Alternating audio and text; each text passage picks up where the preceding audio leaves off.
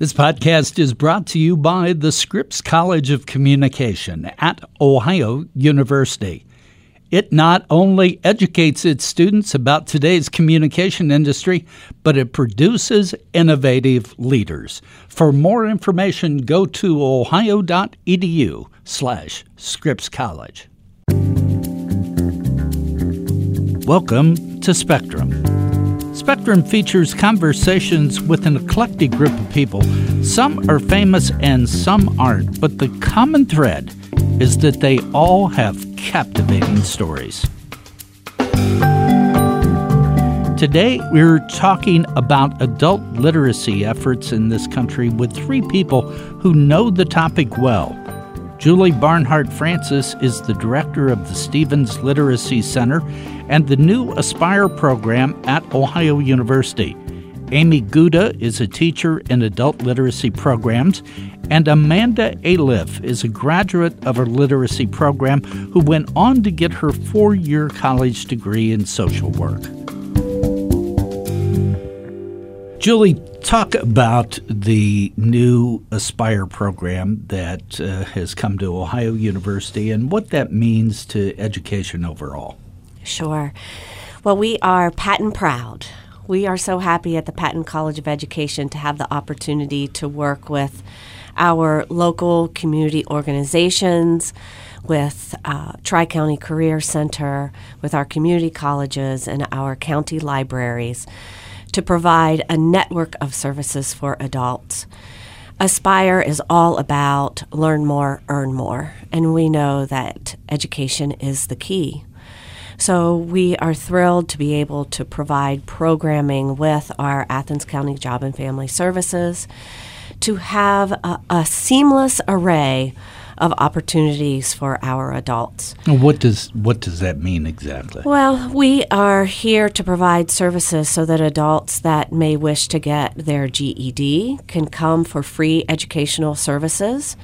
They'll be able to get all of the training that they need, all the education that they need to complete their GED. We also talk a lot about how we can do training and education so that they can have different career pathways, so that they may make choices to go and enter into a community college or a career center for skills training or enter into post-secondary like Ohio University. We're really proud that we can say that we have a program that's GED to PhD, so that no matter what's next for that adult, we're able to provide those services. We're able to make them individualized. We're able to think about a contextualized curriculum for that adult. We're able to work with local businesses and manufacturers to maybe do some workplace literacy and numeracy development. It really is a coordinated effort in our community so that we can provide those services. The best part is, too, that because they're free and because our community can come together, we really think that that's going to have an impact not only on that individual, but also on their family so that they can begin to learn family-sustaining wages, but also for those businesses so that they are able to create a workforce within their companies so that those individuals can move around into different jobs and there can be a flow of new adults coming in all the time. So this program, as I understand it, is for people 18 and older with less than a high school degree. It could be, yes, sir. Is that a requirement? What if they have a degree but they still need additional skills? Do they qualify for the program? They absolutely do, and those services are free as well. So the best thing that they can do in our community is give us a call at the Stevens Literacy Center or at the Hocking County or Athens County Ohio Means Job sites. And they can request a time that they can have either a phone interview or come in and meet face-to-face with one of our professionals, one of our Aspire instructors. And they will be able to offer to them a menu of classes that they could take, training that they could take, so that everything is individualized. They can create their own career pathway. If they have a high school equivalency or if they just wish to take additional training, that's the place to start.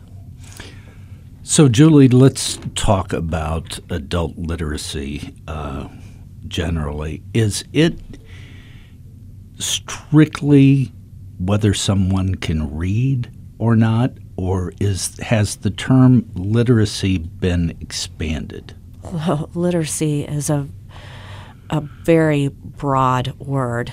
When we're thinking about Aspire, we're thinking about literacy, numeracy, and problem-solving skills.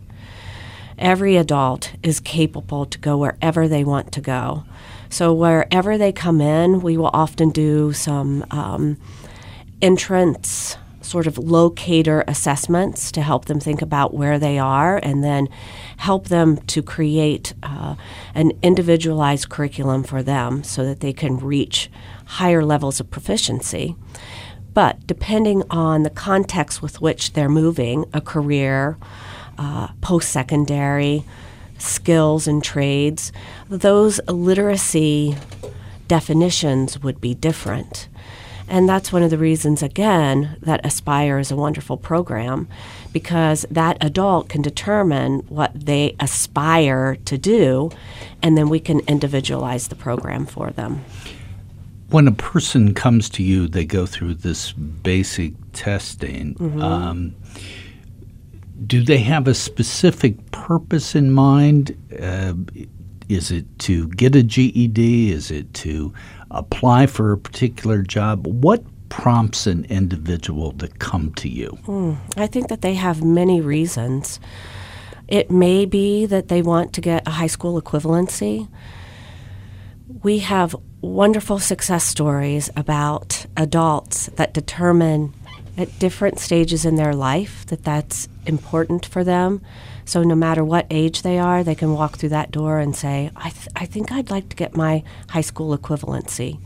But then there can also be that adult that says, I would really like to get more training so I can advance in my workplace.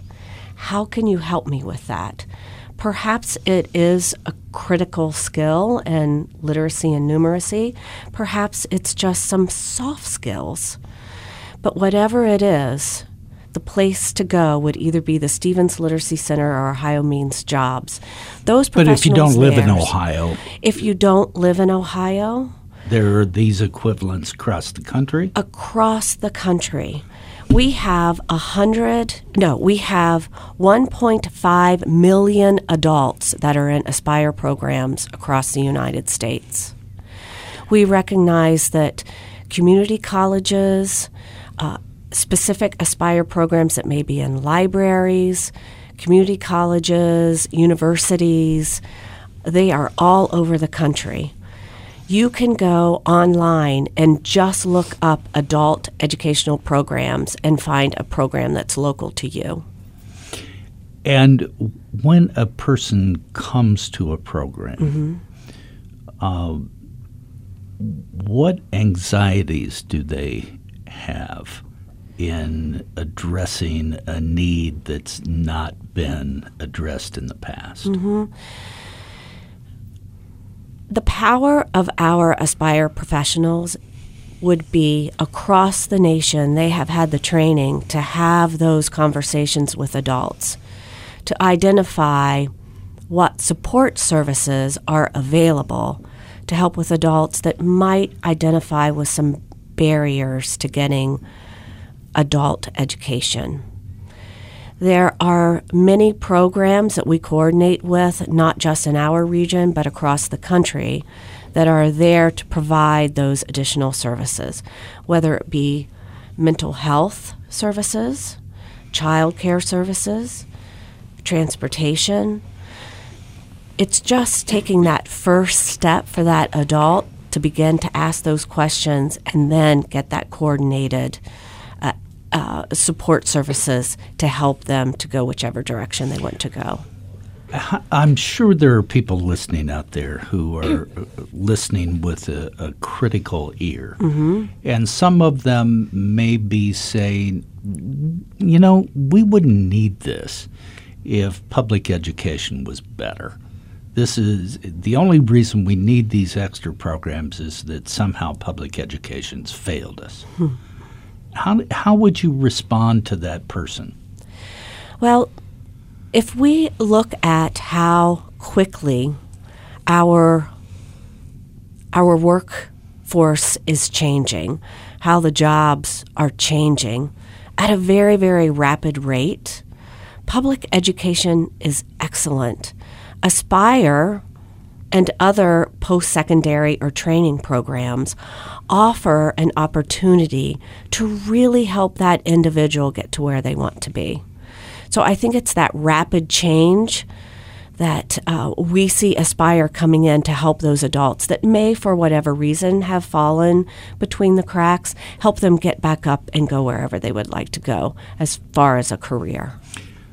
You work and teach in an area that is, by any standard, economically deprived, an area where jobs have left the area, especially from extractive industries, an area where people have limited job opportunities and yet they're geographically bound. They have family here, they have roots here.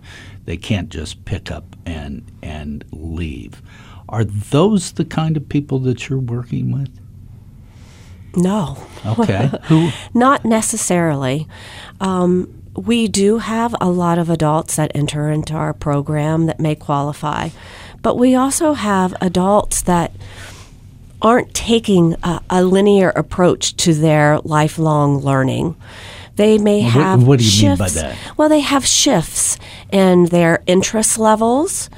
They may decide to have career changes as they advance in their years. So Aspire is a way to help them think about what are the different avenues that you want to take. Do you want to try out a different program at a community college? Do you want to get a master's at a 4-year institution? Those are all things that adults can aspire to do if they wish to do that. It doesn't necessarily have to be an adult that is finding that they've have lots of barriers. Amy, you teach in the program. Talk to me, try to paint a picture of the typical student that you teach. Well, so when you look at the typical student that we have, the variety there kind of isn't a typical student. I'm getting students ranging, sometimes I'll have a minor child that has been released from the school, so sometimes I do have a 16-year-old, and my oldest student has been 82. So the variety exactly. Very unique reasoning. I really have to say there can be some trends, but in most cases everyone has their own unique story of why they want to enhance their education from where they are coming from. High school equivalency is definitely a big piece of it. A lot of times people just had things that interrupted them from acquiring a certain academic goal. I had a student once that had been raised in foster care. So she had changed foster homes 27 times. Had come to the program, and she had a newborn baby that was about 2 months old, and she didn't have child care. Well, in Aspire, we are kind of smaller programs, especially here in Southern Ohio. Some of the more urban areas have bigger programs, and in other states and big metro areas, they're more like a college environment. The class arrangement. Class arrangement here in Southern Ohio is smaller groups. So she came in and didn't have childcare, and I said, you can take the TABE test to see where you're sitting. If you want to take it with your child, it's fine with me. I have to still proctor it the same, but I can do it with you independently. She took the TABE test. She looked. TABE test. A TABE is a general assessment of academic ability. It gives us a lot of for placement. It purposes. is. It's placement, and to kind of help direct, to give information, exchange information with the student. Right. Prior to taking like a more formal assessment. So she took the TABE test with her 2-month-old child, and she proceeded then after that to get her GED over about a 6-month period, her high school equivalency, and went on to a college here in the state of Ohio, and now is here in Athens and is a partner. She has a CPA.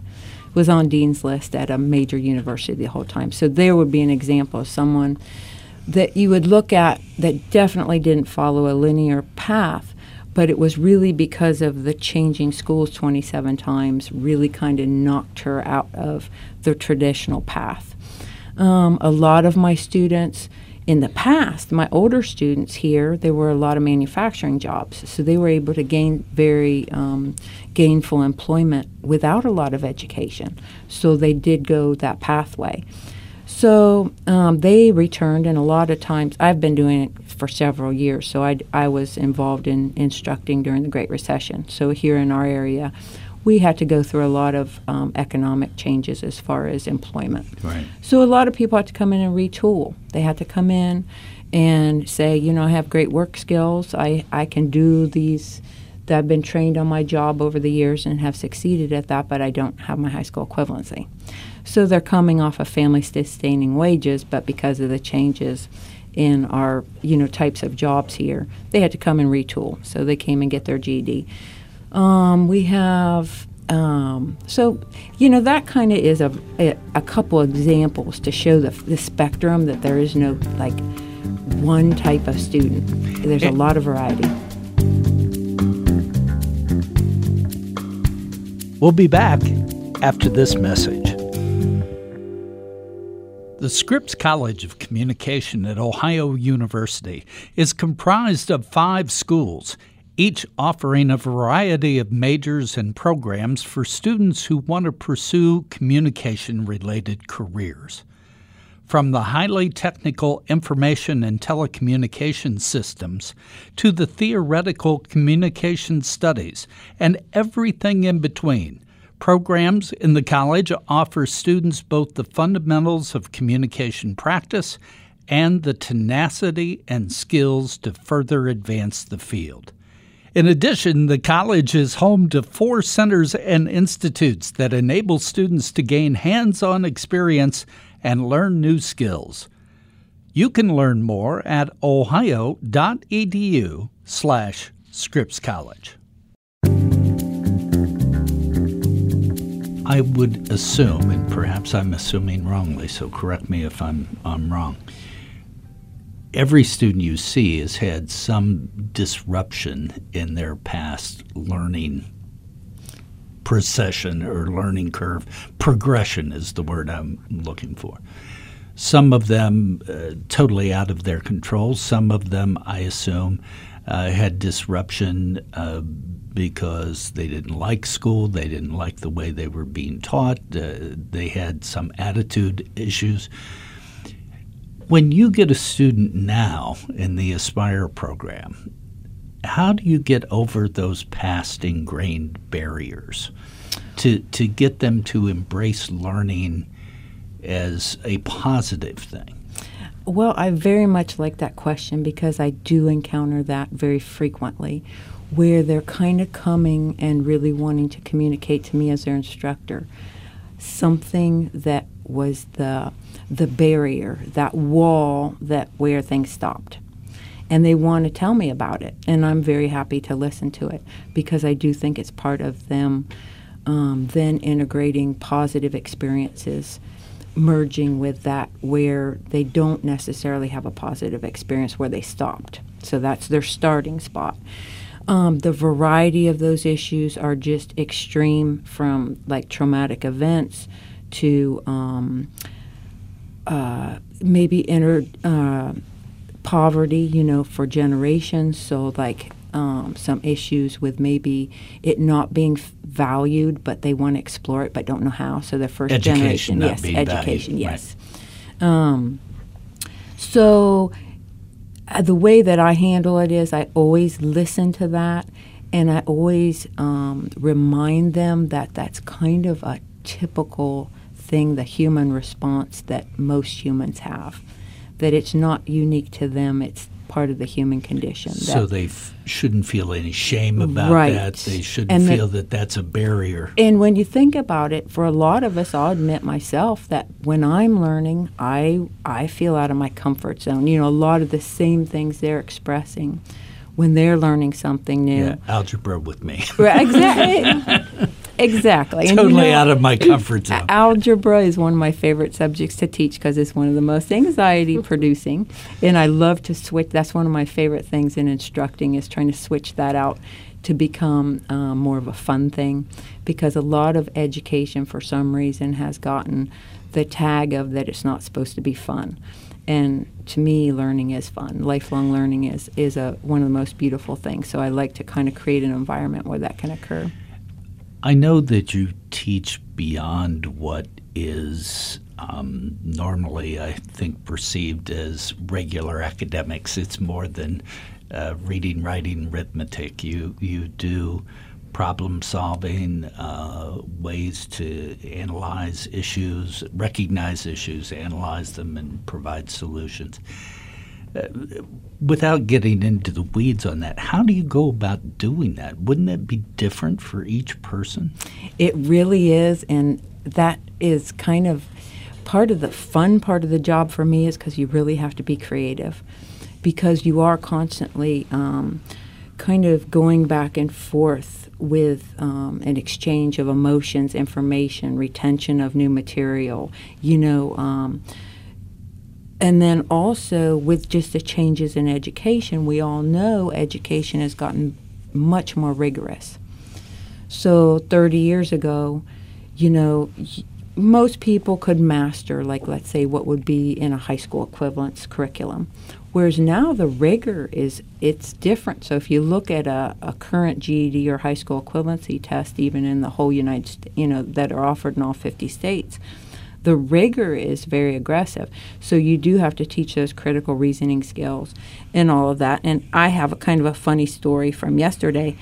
I was working with a student that is studying for high school equivalency. So she was taking a science practice test. And she during the test, which it's not the formal test, sure. It's a practice test. Right. So she's like, Amy, there's some words on here I don't know. So I said, oh, well, you write them down and we'll discuss it after your testing, because I want to get her used to that, she has to pick the best, that she can during a test, and then, we can look at that later. So she wrote down the words, and afterwards she handed me a paper towel that she'd written the words on, and they were polypeptide, ubiquum, and spinococcobellic ataxia. And wow. She said, what do they mean? Okay, so I don't know. My answer was close to that. I looked at her and I said, you're here because you're becoming a lifelong learner, and I am a lifelong learner, and we're going to be learning these words together. Good for you. Good for you. So that's an example of just, I try to make it fun in the classroom, because we're humans and learning is fun, but there's a fear factor to it, with the anxiety of showing up that first time and not knowing, and all those things we carry when we try something new. But the beauty is, if you're around other people that do that, the bond that's formed, the human kind of experience in that is very neat for them and myself as well. Last question for you, and that is, I'm older than all of you, and so when I went to school, there was a very clear delineation.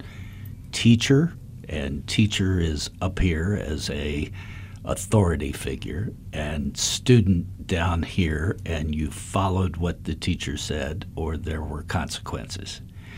It sounds like with adults and what you're doing, that it's learning through a partnership as opposed to a traditional or old school teacher mentality. Is that correct? I feel that that's a very, very accurate way to describe the relationship, especially working with an adult student as a partnership, because all those standing in line skills, all those things that you have to learn in conjunction with academics in K through 12 are taken care of. So you're dealing with an adult that wants to gain some academic skills.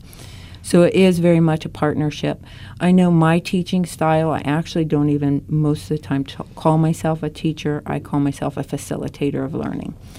I'm just providing the support system and the materials for someone to accomplish their specific goal, because it's different from each person. So in the classroom, there might be 10 people and they're all on different, life pathways.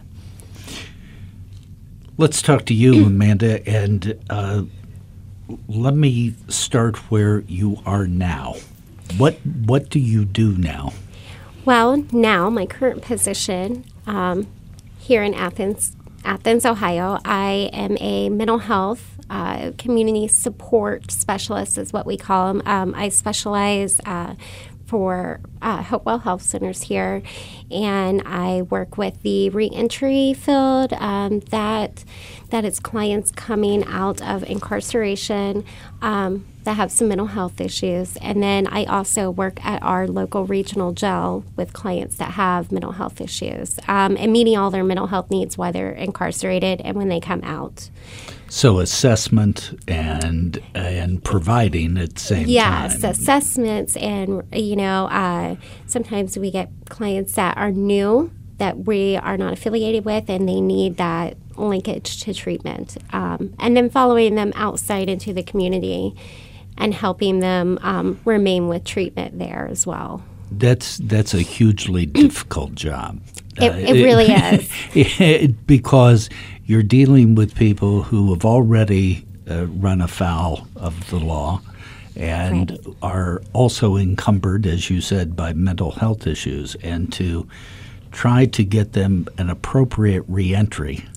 Right. And so you break that cycle is a huge responsibility. Oh, it absolutely is, and it's a great feeling to be able to help people in the community as well, and be able to help them stay out of prison, stay out of our jails. So many of them are incarcerated because of their mental health issues, and it stems from that. And oftentimes when I see them, they are not in the best of state, and they are unmedicated.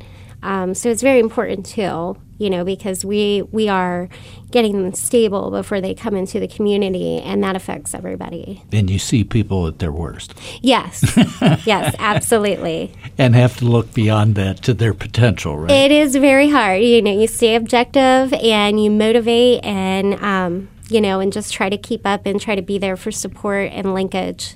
Are you from this region? I am. I am from Hocking County.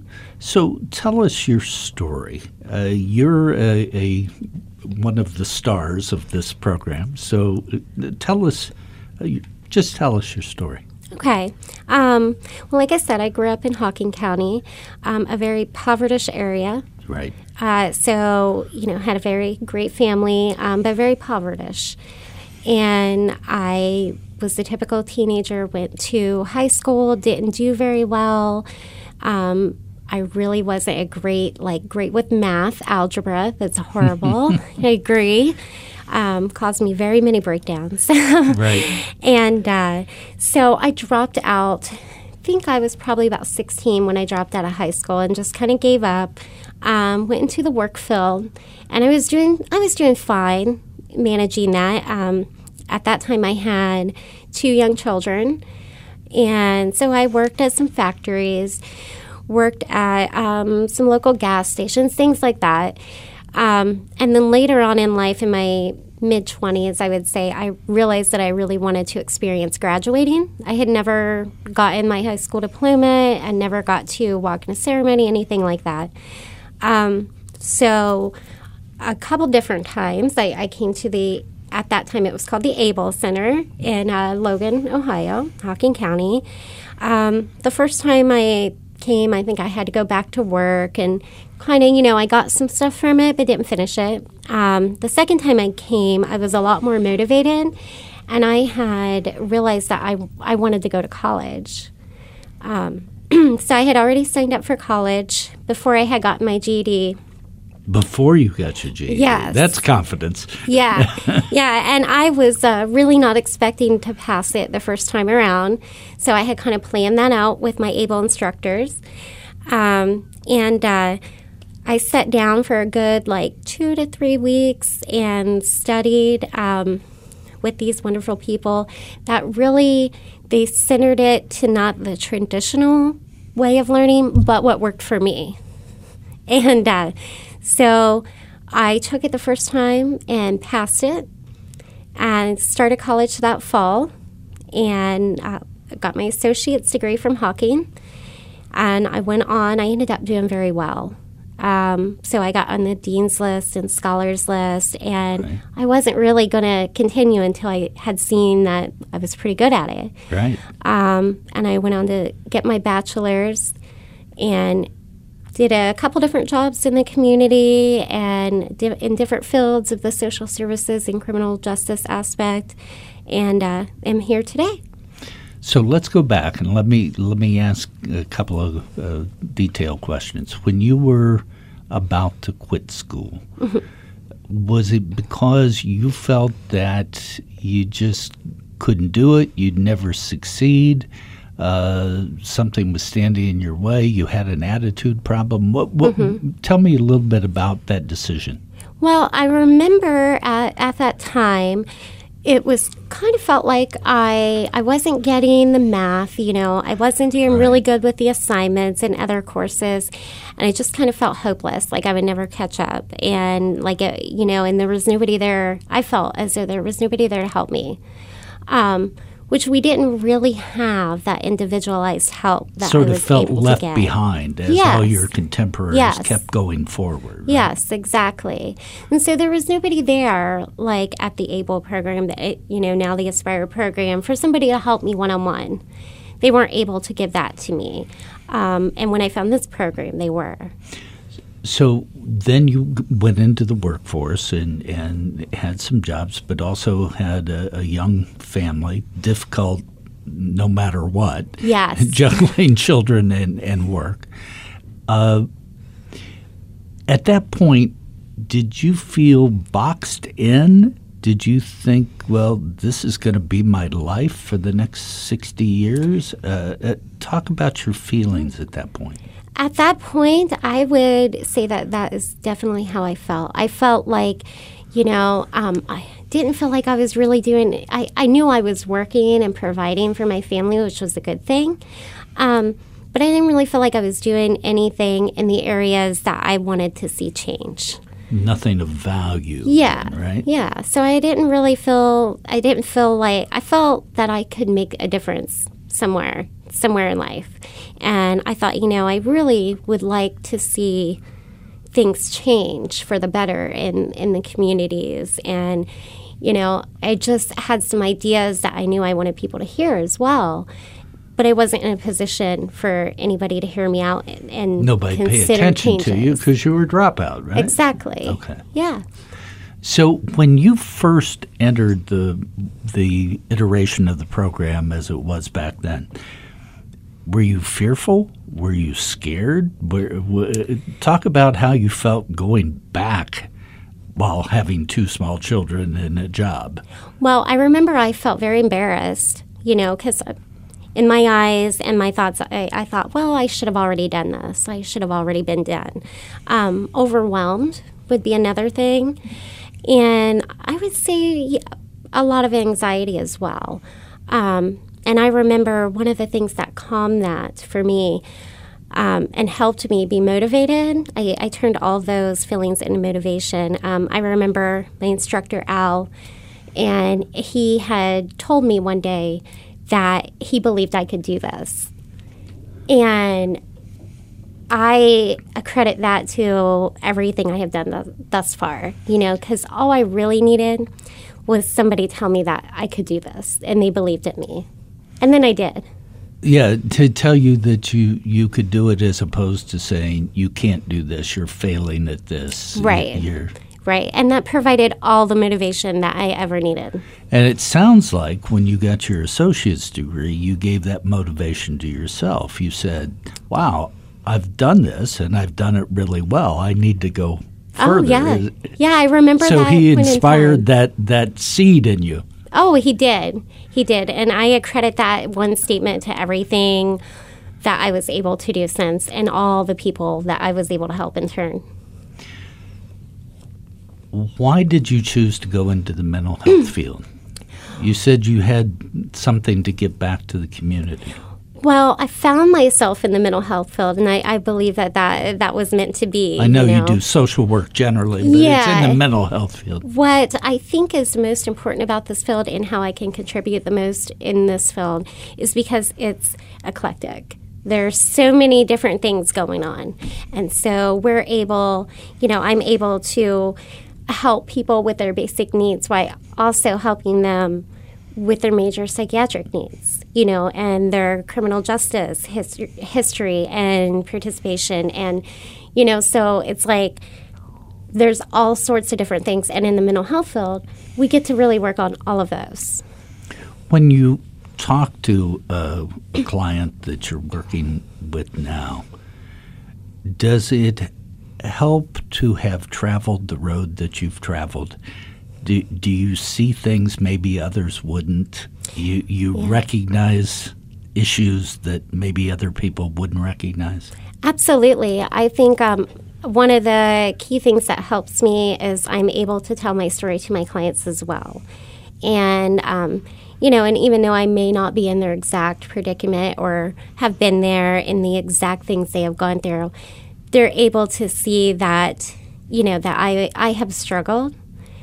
And I've lived off of that, $300 check a month. Or, I've been a food stamp recipient, and I have put in the work and effort, and it worked, and it's just not all talk,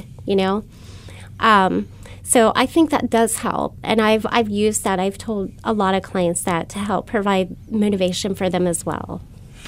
So if somebody out there is listening and they're hearing your very inspiring story, what advice would you give them if they're thinking, my life's sort of in a rut and this is going to be it forever? And my best advice that I would give somebody is that that's not your forever.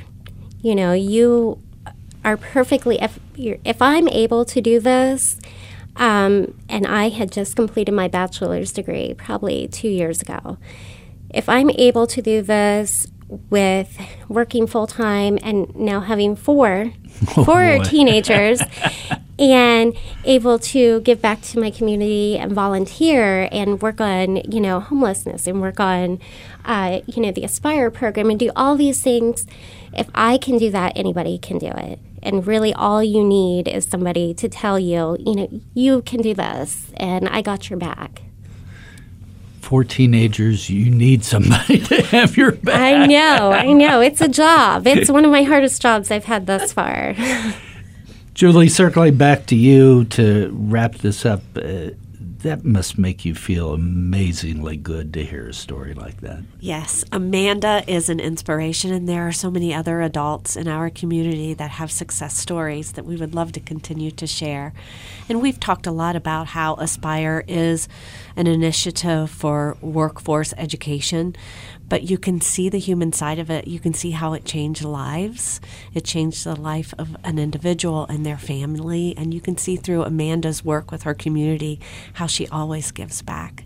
So we're just really honored to be able to work with all of our community agencies to provide education and life-changing opportunities for adults in our community. Well, Julie, Amy, Amanda, thank all of you for coming in and talking with us about this program. And Amy, I may get in touch with you about my algebra. You're very welcome. Thanks, everyone. Today, we've been talking with Administrator Julie Barnhart-Francis, teacher Amy Guda, and former student Amanda Aliff about adult literacy programs in this country. Spectrum is produced by WOUB Public Media. Adam Rich is our co-producer. I'm your host, Tom Hodson. Please subscribe to Spectrum. You can do that at Apple Podcasts, Stitcher, Google Play, or at NPR One. Spectrum also is available at the NPR Podcast Directory. Also, WOUB has launched a brand new podcast called Lifespan. On Lifespan, you'll hear stories about encounters with the healthcare system. Each show contains stories bound by a common theme. a person's personal journey through a particular type of medical trauma. Subscribe to this new podcast. It's free. It's at Apple Podcasts, Google Play, Stitcher, or at the NPR Podcast Directory.